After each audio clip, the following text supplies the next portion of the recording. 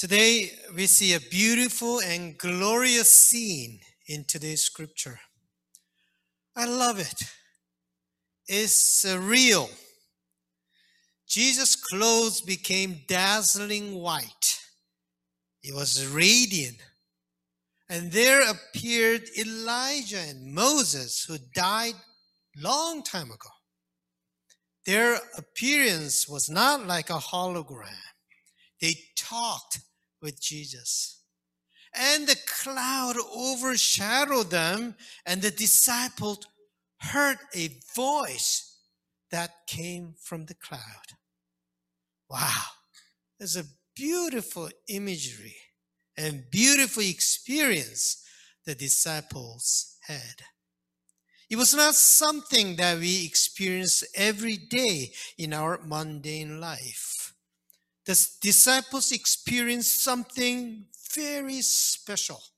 They cannot describe or explain what they experienced with their logic or language.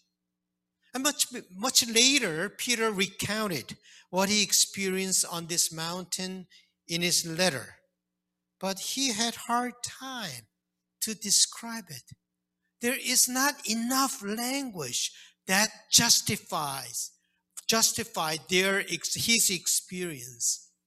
The words he used were honor, glory, majestic glory. He tried his best to describe what he experienced. Unfortunately, his words could not fully capture what he experienced. What they experienced, their response was kind of interesting. They didn't just feel that it was wonderful. They were terrified.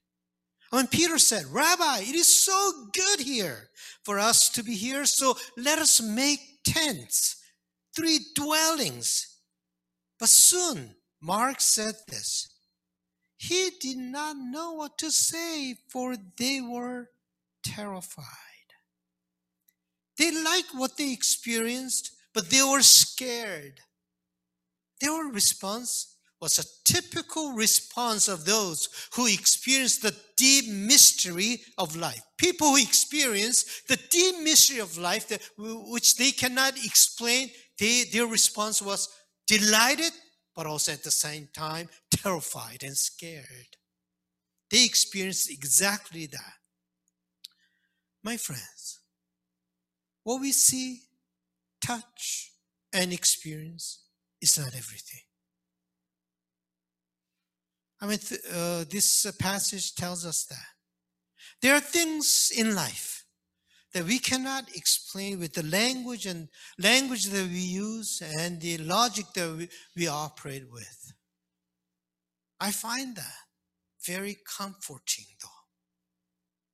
If what I see is everything about this world and about my life, then I'll feel hopeless. What I see is that the powerful use their power to exploit the powerless.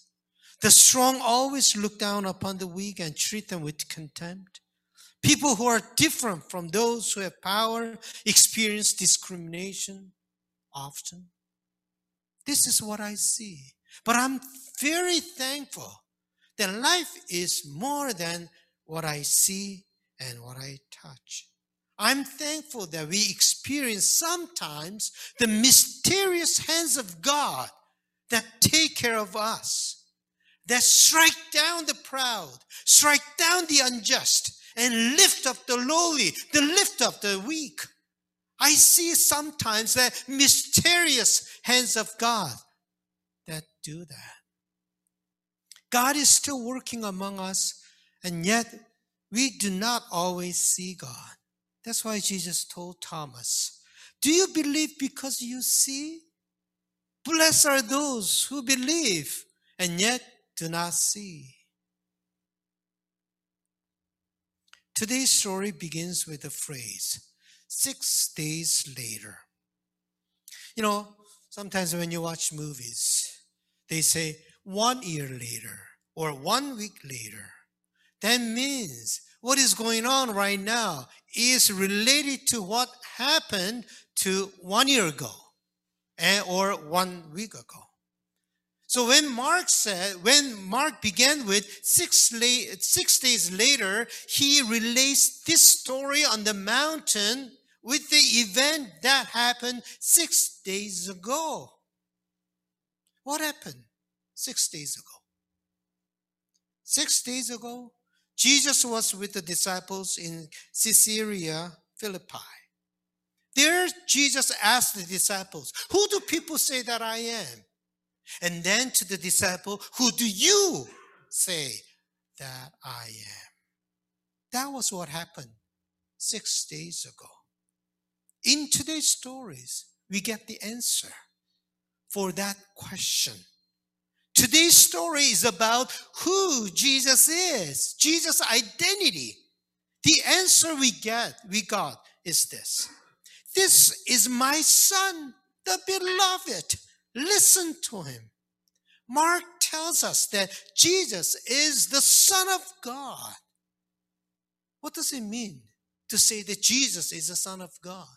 That means Jesus is a presence of God.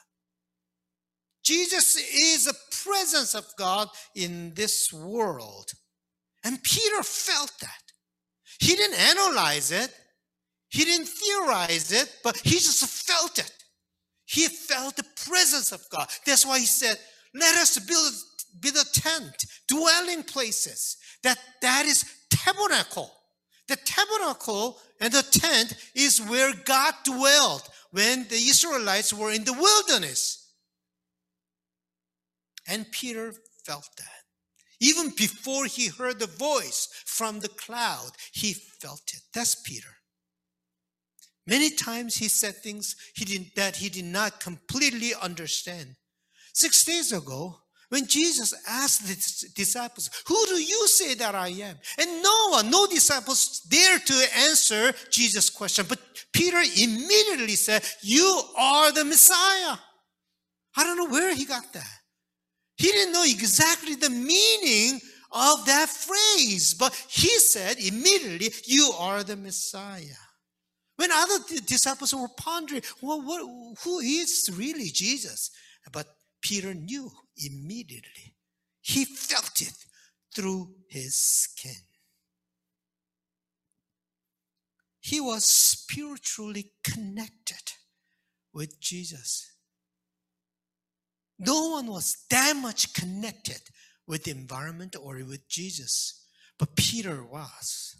That's why Jesus loved Peter, even though he had a lot of shortcomings. Mark records 3 incidents where Jesus was identified as the Son of God. The first one was when Jesus was baptized. Then in today's passage on the mountain. Then finally at the cross. First 2 times, it was God who said that Jesus was Son of God. But the last one, he wasn't God. He was a Gentile, a Roman soldier. Identified Jesus as the Son of God. Now, when the centurion who stood facing him saw that in this way he breathed his last, he said, "Truly, this man was God's son." He started with God. It was God who who had knowledge of Jesus being the Son of God, but that there's a movement. Now, at the end, it was not just God. It is the centurion, the Gentile, not even the chosen one. Gentile knew that Jesus was Son of God. The Mark is describing that movement, starting from God, and ending with the centurion, the Gentile. We human beings now get to know that Jesus is Son of God. Jesus is the presence of God. And that happened not in the temple, but at the cross. The presence of God was manifested not in the temple, but at the cross. That movement Mark beautifully describes. The tabernacle Peter wanted to build on the mountain was built at the cross. The cross became God's dwelling place. Even though Jesus cried out on the cross, my God, why have you forsaken me? But God did not forsake Jesus. God was right there. The world did not see it, but God was there. My friends, when we suffer, that's a place where God's presence is. That is the message. At the cross, God's presence was established. When we suffer, God is right there. God's presence is right there with us. Sometimes when we suffer, we wonder where God is. But God is right there. When we are insulted, ridiculed, and rejected, and lonely, that's where God is. This is what gives us the strength. What we see at the transfiguration on the mountain is beautiful and glorious, but that's not what we experience every day. The more often we experience the cross rather than the transfiguration. We sometimes have glorious moments, but that's only temporary. Peter wanted to make that temporary experience permanent, but he could not. He cannot do that. What we experience every day is not the experience of transfiguration, but of the cross. We face challenges, and our problems bring dark clouds over us. We get bored and then lonely by mundane, repetitive life. We worry about the unknown future, and we live with fear, running away from suffering. We are scared of death. But my friends, even in our difficult life, we have tried to pursue what was right. Even in suffering, we have tried to keep our faith. Even in our pain and hurt, instead of turning away from our brothers and sisters, our neighbors, we have tried to bring healing and reconciliation. We have tried to be one. That was our cross, and that is our cross. In their own cross, the disciples experienced the glory of God, which they experienced on the mountain. What they experienced on the mountain, they experienced in their own cross. That gives us hope and strength. Because of God's presence in our own cross, we can now take that cross and march forward. Because at the cross, there is a glory of God. At our cross, we are surrounded by the glory. We may see hatred and division. We may see injustice taking over people's lives. But we will move forward, practicing love Jesus taught us, pursuing the truth, and seeking peace and harmony. We will not be divided by our differences, but we will be united in spite of our differences. Our differences will make us whole. We also know that the unity is possible only in diversity. And we will continuously serve each other with humility. There is a black poet who is only 22-year-old, Amanda Gorman. She had the honor to recite her poem, at Joe Biden's inauguration day. Famous people had that honor in the past, such as Robert Frost, Maya Angelou, and Elizabeth Alexander. In her poem, The Hill We Climb, she said, "And so we lift our gazes not to what stands between us, but what stands before us. We close the divide because we know to put our future first, we must first put our differences aside. Let the globe, if nothing else, say this is true, that even as we grieved, we grew. That even as we hurt, we hoped. That even as we tired, we tried. That we will forever be tied together, victorious." When God's presence is with us, the cross cannot destroy us. It will make us only stronger. The cross will give us new meaning. We'll realize that the cross is the narrow road that leads to life and to God. Peter confessed that Jesus was the Messiah without really knowing the significance of it, without really knowing what he was saying. And Jesus saw that Peter answered it right, correctly.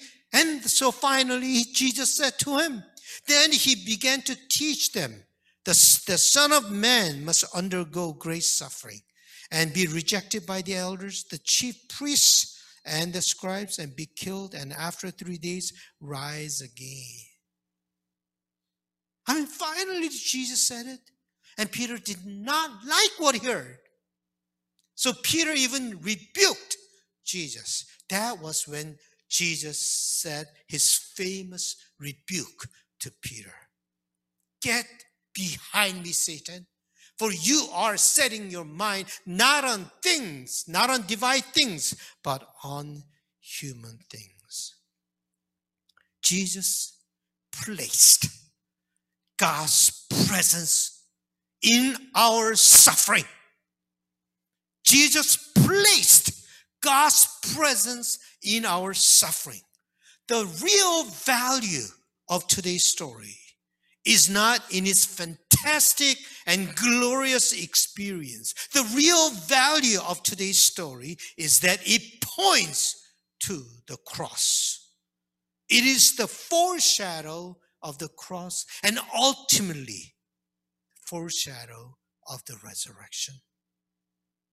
When we suffer, my friends, we are surrounded by God's glory.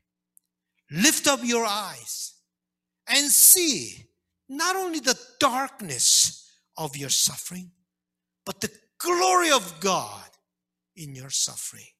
Do not see only what divides us, but see what unites us. The place where we suffer will become the place of transfiguration. When you see that, now we can all take the cross and march forward. Let us keep on keeping on.